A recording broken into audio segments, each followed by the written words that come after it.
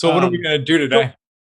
Well, I mean, we're doing it. I wanted to kind of, I'll cut that last part out, but, okay. I want to just kind of pick your brain. I know obviously you've got your podcast out now. So I wanted to give you an opportunity to talk about that on this channel. And then also really, I just wanted to kind of pick your brain, and you brought up before neurotrophic and neuropathic pain. And that's one I don't think neuropathic pain is one I haven't completely been able to feel like I've grasped well enough. What's interesting is neurotrophic.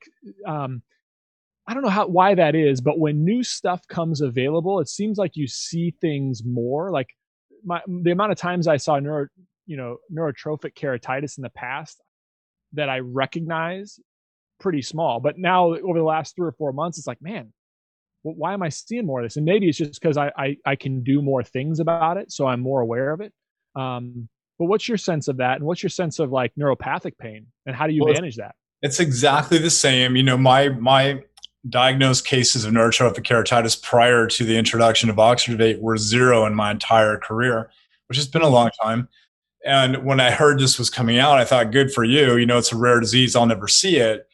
And I think, a couple things to that, similar for blepharitis, now that we have Tarsus coming out with something, no doubt you're going to see more B88.0 for diagnosis codes because doctors are going to look.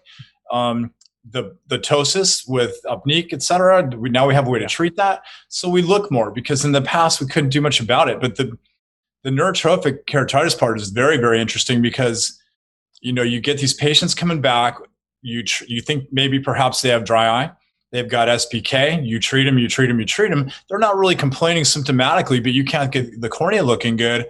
And you simply take a little cotton swab and try to touch it, and voila, they can't feel it. And you think, oh my gosh, I've been missing it. And really interesting case. I had a 25-year-old woman who in her high school years wore nightwear Ortho-K, and she had this SPK. And I said, I'm going to test your corneal sensitivity. She said, oh, I don't have any sensation in my cornea.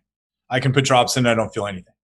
Wow. And sure enough, we had treated her all the traditional dry therapies, and it turns out she was neurotrophic. Mild, but she was neurotrophic. And things like pars plana vitrectomy can cause neurotrophic keratitis, and even retina doctors weren't necessarily aware of that.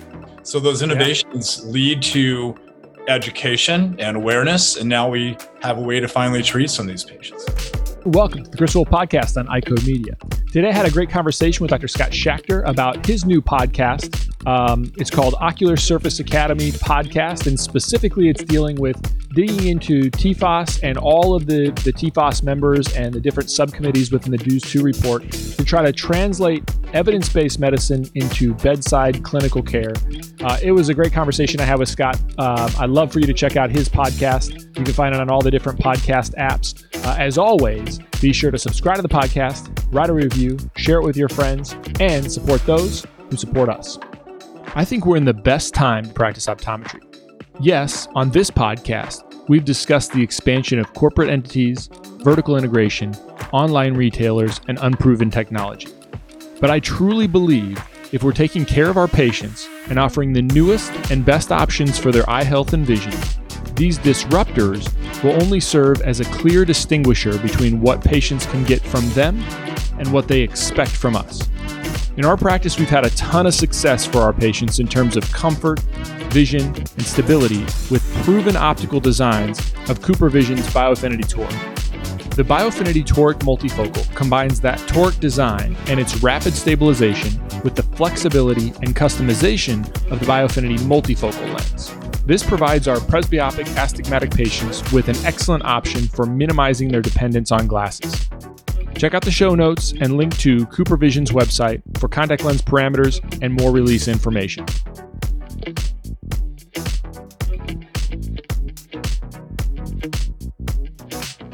I'm sorry, I want to get to the neuropathic pain as well, but the neurotrophic one is interesting because, it sort of opens up a Pandora's box, so to speak. Is like, well, is it HSK, or was it a prior HSK event? Was it, intraocular surgery? Do I need to be worried about some other form of stroke that may have happened in a patient? Like how far, so I guess my thought about Pandora's box is I can see clinicians wondering like, oh man, I look at Will's and it's all these other things. or can it be the case that we might just have a situation where you've got such chronic dry eye for so long that you become a little bit neurotropic? Well, absolutely. All those things can cause that to occur. But when you have long-standing inflammation causing nociceptive damage, right? So the regular nociceptive pain that we get, those get frayed. And I believe, and I'm talking to Pedram Hamran and Ocular soon, and I'm trying to get a better understanding of how do you either go neuropathic, so you fire when you shouldn't be, or neurotropic, where you don't fire when you should be. So what's the differentiator and how does that happen? And can neuropathic actually become neurotropic? And I've got patients, so I can tell you, with very high symptoms, yet I can touch their cornea and they don't feel it. So those sensations could be coming from somewhere else, and maybe it's the conj, maybe it's the lids. So I think there's still so much to be learned about both of those disease states. Last time we talked was almost, I don't know if it was close to 2 years ago when we talked on this podcast and about this specifically, and we were, maybe it was a year ago. I can't remember when. Well, no, maybe we were sitting down and talking at a meeting, but I made the comment about gabapentin, and then we were talking about neuropathic pain. And I still haven't wrapped my mind around how to differentiate between those patients who are, who are having neuropathic pain and how to best manage them. So what's been your sense of, like, okay, Chris, you see a patient with dry eye symptoms. This is how you, that isn't getting, that has no significant, or maybe you've fixed the significant ocular surface issues that you're seeing with all the other stuff, and we can talk about that. But now you're left with a patient who still has a speed score of 20 and no staining or minimal staining. And, or like, what is your thought process? And okay, this is what I do. These are the tests I do, and this is how I'm going to treat them. Well, pain without stain, right? Like you're mentioning, and you maybe resolve, like you said, resolve the ocular surface and the pain persists. And the way I differentiate that's with proparacaine. Have you done that? No. So you got a pain patient. But I know where you're going. Yeah, but pain patient, right? So they're telling you my eyes really hurt. I can't stand it. It's driving me crazy. I asked them, okay, on a scale of 0 to 10, we're going to call this a 10. I'm going to put a drop of proparacaine in, and you tell me what happens. If that pain goes to 0, I know I'm dealing with peripheral neuropathic pain, right? And I also may have some potential to help that patient. So I might do autologous serum, amniotic membrane, cyclosporin have all been shown in research to help with that. So if we reduce the pain by numbing the surface of the eye, we can perhaps help them.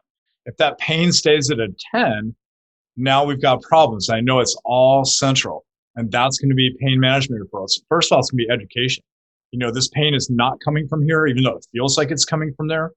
And we need to manage that systemically. And some may tell you it's about 50-50. And well, that's about probably the kind of improvement we can get. We can work on the surface, but we may still require pain management. And I don't do a lot. I send that out, and there's a recent paper by Pedram Hamran and others about low dose naltrexone potentially helping patients with neuropathic pain. But a lot of it's just a lot of it's just very important to educate that patient. Their pain is real. And you may have been a doctor who are telling you there's nothing wrong with you, you're crazy. Well, it's like diabetic neuropathy. It's the same thing. You have pain, and it's just not related to the surface of the eye. It's the nerves that are just aberrant. Who have you found to be the best people to work with in those terms? Like, are you working with anesthesiologists that specifically specialize in pain? Has it been even a more subspecialty group that'll take it seriously when you send a referral like that? Yeah, if you can find a good primary care doctor who has a good understanding of that, sometimes some of these patients will already be under pain management. The other questions you might ask them when you're trying to differentiate, ask them about sleep, ask them about depression and anxiety, ask them if it feels like they have a paper cut on their eye, or when they see light or wind hits them, it's burning pain. Have you ever walked into an exam room with a patient who has a brimmed hat on because the overhead lights are driving him crazy?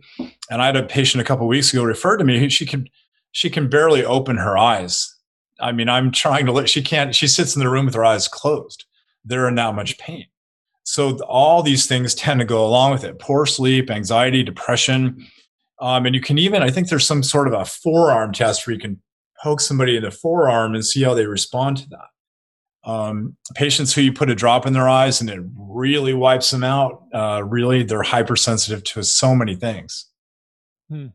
I get these patients too where you brought up anxiety, and it makes me wonder because that's what I see a lot of is that these patients that are, they finally get referred in to me and they've done, X, Y, and Z. And part of it is that the doctor that's sending them has tried stuff, but the patient is persistent, right there. And if you don't have a lot of experience, one of the detractors in terms of integrating ocular surface management in your practices, you get those patients where you're looking at them and it's like, oh, they should be feeling fine. Why are they so uncomfortable? Why are they calling me all the time? And every single little thing is bringing them back in.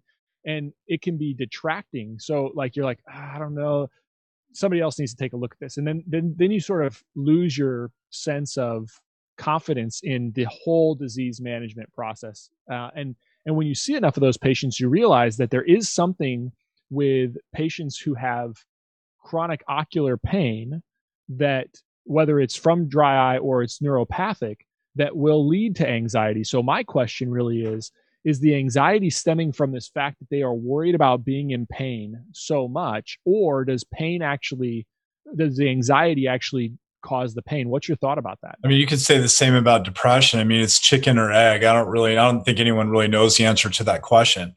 If you have dry eye, you get depressed, or if you're depressed, you get dry eye. And I don't know that the answer to that is really known. And when you talk about making sure that, Dr. Carlos Belmonte from Spain, who's part of the TFOS DUES 2 pain and sensation, he was a subcommittee chair.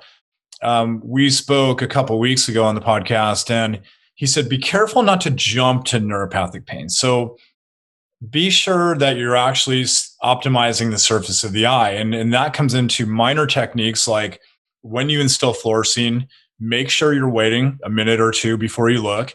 Ideally, if you have a Ratten filter, and I have this awesome Firefly slit lamp that I love, which shows pictures, and with a rattan filter, it brings up stuff so much better than cobalt blue. And I'm seeing a lot of these patients that actually have basement membrane dystrophies. In addition to this, corresponding, a lot of patients that I'm treating this way are also having anterior membrane or epithelial basement membrane dystrophy. So be sure that you're truly optimizing the surface of the eye rather than jumping to that diagnosis. But I think a lot of us have been overlooking it. Yeah, I like the way you simplified the approach to, like, once you get to that point of fixing the surface, right, the pain without stain, or you kind of hit a brick wall where you're not getting any additional improvement, thinking through is it neuropathic, is it neurotrophic, and then if you think it's neuropathic, using I mean, it's very simple, right? Using proparacaine to go down that road. I've done that with other things before, but I haven't really thought about it in that sense. But I like your differential of, is it central or is it peripheral? That's really helpful for me. So then, what are your within the podcast? One of the things that I think are really interesting. So when Dr. Sullivan, when you were talking to him, that was illuminating. I don't really get into, like, when he was talking about, I think he went into like his CV for like 15 minutes, and I was like, man, just get to the, like, I know that I know that some of those guys think that, I'm sure, and he seems like a really nice guy. But what was really cool about the conversation for me was the history of like TFOS and DUES and DUES 2, and how different entities wanted to come in and control things, and like that was really fascinating to me. And it, I've seen sort of a microcosm of it within stuff that I do, but it's got to be really challenging because you need industry to be able to kind of develop new things. It does open our eyes to those new things when we have ways that we can treat them. But what are your thoughts on that whole conversation and that whole area of DUES, and how were they able to really mitigate and manage those outside entities that were funding it from having too much drive in creating it? Well, I think that's the doctors they chose to, the 150 ODs, MDs, PhDs who were subcommittee chairs, et cetera. I think they just chose a solid group of people who weren't going to be swayed. And as you know, maybe when you get into the upper echelons, people have their theories, and they're not likely to be for sale. So Right. they're putting their reputation on all of this, and I think ultimately industry in general is fairly respectful of just we're going to sponsor you and you're going to gather interest, and we don't. I mean, if it comes off as a bot consensus or a bot algorithm, I think doctors will see through that. And I've been they'll make for the treatment recommendation section is pretty broad. We talk about step 2 is to write a dry medication, and they're not going to tell you write 1, 2. There's 3 of them. They'll tell you write one. Or in office meibomian gland expression, when there's 3 of those, I'm not going to tell you which one, but that's what you should be doing. And they really vetted the references. So I think when you put together a big team like that, to get all those doctors to agree on what's for lunch, let alone, hey, this sponsor wants you to say that, good luck. So, but they did put that. I mean, Dr. Sullivan's history, we could have spoken for hours on. I mean, he was doing research on dry eye probably before you were born. And I was Sure. Yeah. high school. I mean, in the 1980s, the things he was working on, these were really the pioneers, and they didn't sell out. And he was at Harvard for years at Scapins, and I get notifications by email when people cite his research, so I see what's going on, and I get 7 emails a day on his research being cited. I've met him before, but I never knew what a wealth of information he was. I have a new respect for all the work that he's done. That's the purpose. Well, that's the cool part. Yeah, that's the cool part I was going to say about podcasts is that, we get to read about the literature that these people are putting out, right? We get to interpret it ourselves. And guys like you and me get to communicate that literature through our filter, right? Through our clinical and filter when we're communicating to ODs. But what you're doing is putting it right to the source. And how do they do the research? How do they interpret the what their findings are, and what is it? Where are they missing? And so, what are your other thoughts about that? Well, that's the genesis of this whole thing. I may have told you I met Dr. Essen Akpeck in Washington, D.C. when I was at a TPOS event. And she shared her story of how she was working with Sjogren's patients, and she could show if you had corneal staining, you read slow at 28 words per minute, I believe, over 30 minutes of sustained gaze. And that to me was just, oh my gosh. I mean, first of all, you can equate slit lamp findings to quality of life issues. And second, why have I never heard of you before? I bet you I've cited your research, but I didn't notice your name. And I thought, I want to put you people in the forefront. And after talking to Dr. Belmonte, he graciously sent me this really nice email, unsolicited, and said, I want to thank you as a basic scientist for putting our voice out there, because they're too busy, or they don't want to go out and talk about it.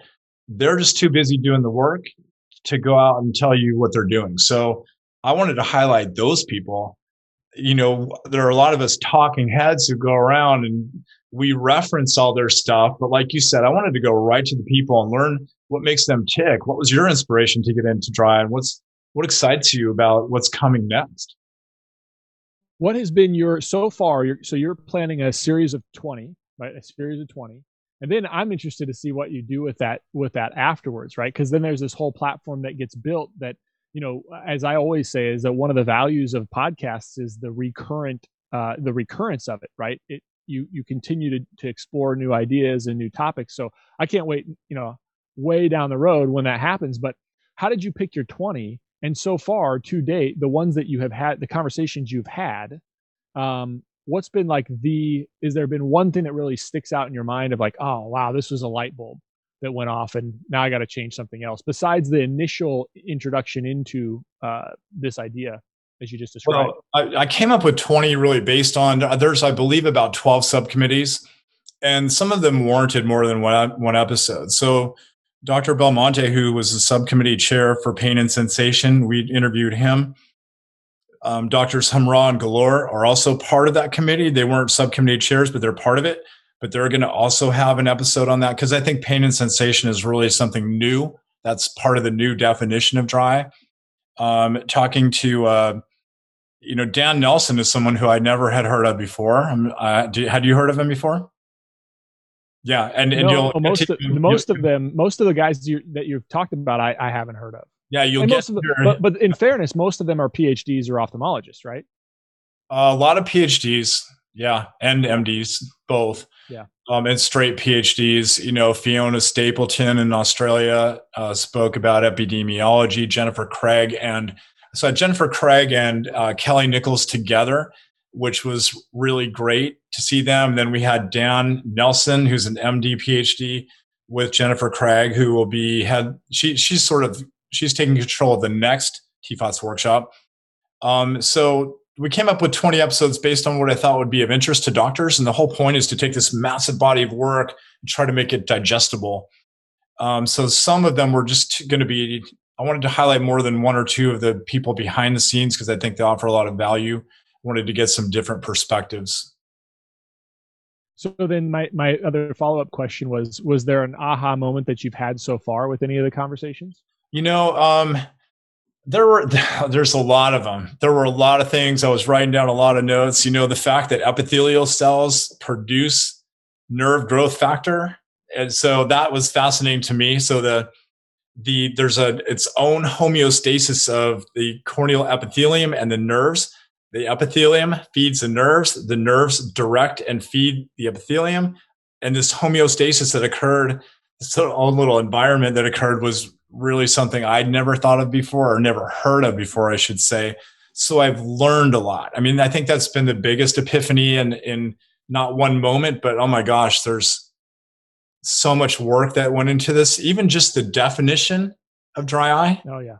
All the thoughts, because that led to future research. When you talk about prevalence of dry eye, it ranges between 5 and 50%. You know why that is? It's not because it's that much different. It's because of the definition of dry eye. So when they came up with this definition, there was just the minutia. Every single word was analyzed down to every single letter. So the amount of work that went into it was just overwhelming.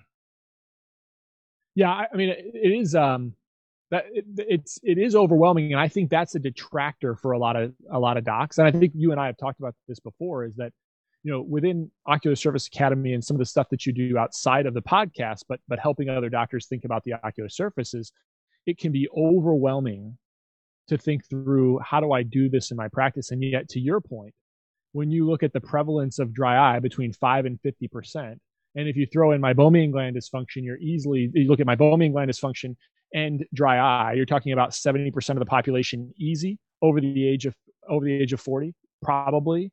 And yet, what an opportunity, right? Like, we could just be dry eye doctors, right? We could have practices full. Every single one of our practices, I believe this, could be full of is full of dry eye patients. We just are either embracing it or not embracing it. We could all do a better job of it, probably. But how do you translate all of that, all this complex detail that you and I really geek out about because we're already in the thick of it, versus how do you get a guy that thinks, yeah, I don't even know if my patients will want to do this. Like, how do you translate that into now you teach them how to be a Scott Schachter?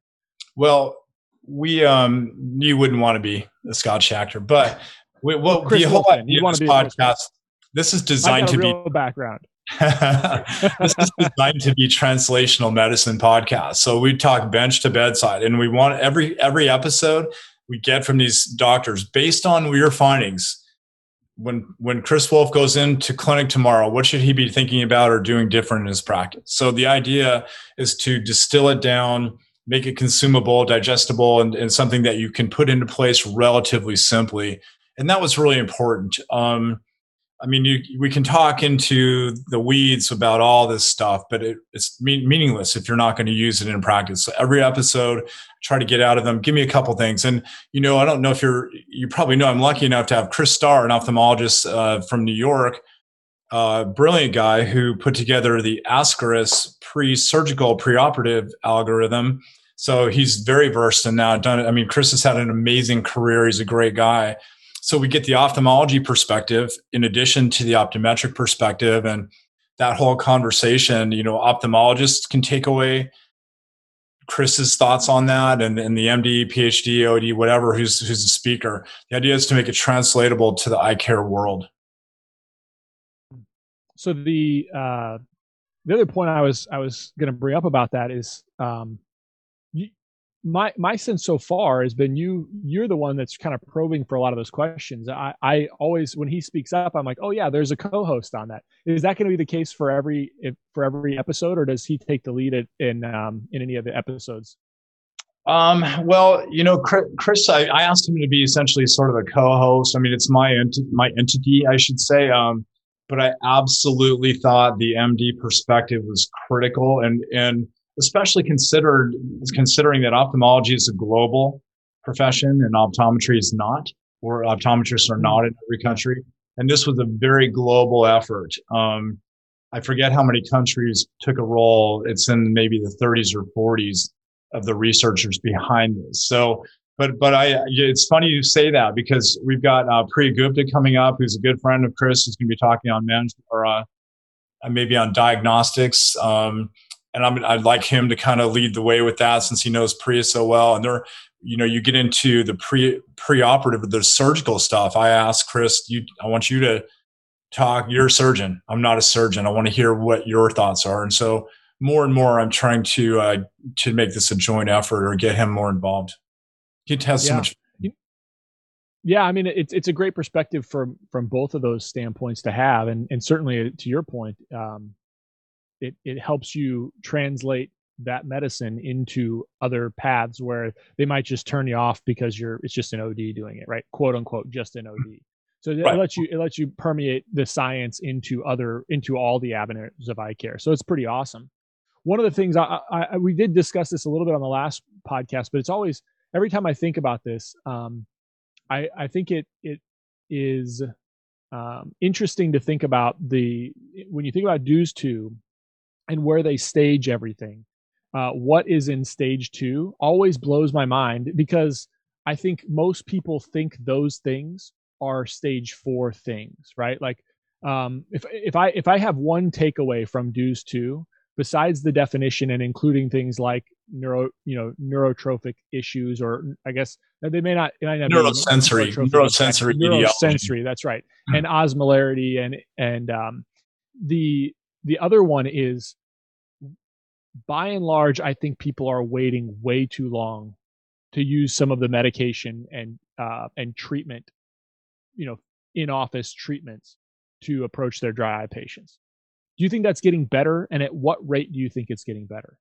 I do. I mean, I think especially on the ophthalmology side, recognizing that prior to surgery, especially with premium IOLs, that you really need to make sure those measurements are nailed down. Doctors need to more and more recognize that contact lens dropouts are often due to borderline dry eye patients. If you wait, you're not going to, I mean, it's important to our practices, right? Our contact lens side of our practice matters. And even now more than ever, I think during the pandemic, when you talk about Zoom education for kids, I'm for the first time in my career having 9, 10, 11-year-olds come in. They're asking their parents to bring them in because their eyes are bothering them. So this is a lifetime disease. And we should, I mean, step one is great. Artificial tears, lifestyle modifications, nutraceuticals, et cetera. But bring them back and bring them back 3 or 4 weeks and let's reassess. And if that's not right, well, that's when the experts tell you, it's not me telling you, it's not Chris Wells saying to do. I mean, that's when you write a script or you go to my in-office expression, et cetera. So this stepwise approach, I think, makes it so simple, and it's going to vary. That's why it's called a practice, and that's why we get to make our own decisions. But you can look at the framework in terms of diagnosing and treating. It's all right there. And as a Vision Source member, dry eye protocol created, and lots of protocols being created. I visited a ton of practice, and they all have their sort of approach. But I'm always sort of saying, let's go evidence-based. Let's just start with the evidence, and that's where this body of work is that they put so much work into. So that's what I love about TFOS is that they're really behind this worldwide education and putting together an expert consensus to guide doctors. And that's why, again, we're doing this podcast with Lyndon Jones is going to be part of management and therapy, and Sophie Dang out of Jules Stein at UCLA is going to be part of it as well. Or is that part of USC now? I can't recall. But we're going to get these ODs and MDs who are going to really help us understand how we should be approaching it in our practice. Awesome, Scott. I'll be respectful of your time. I'm so grateful that you came on the podcast and talk about this project, which I have been enjoying so much so far. And tell us where everybody can find it. We'll put some links in the show notes. And yeah, I mean, you can find it on ocularsurfaceacademy.com. And there are links to iTunes or Apple Podcasts. There's links to Spotify, and there's links to YouTube right there. The podcasts are embedded in the website as well. Awesome. Scott, thanks so much for your time. I appreciate what you're doing, man. We'll hopefully see each other I appreciate you giving me a chance to get on your famous show, the world famous Chris Wolf. Imagine that featuring me. I appreciate it.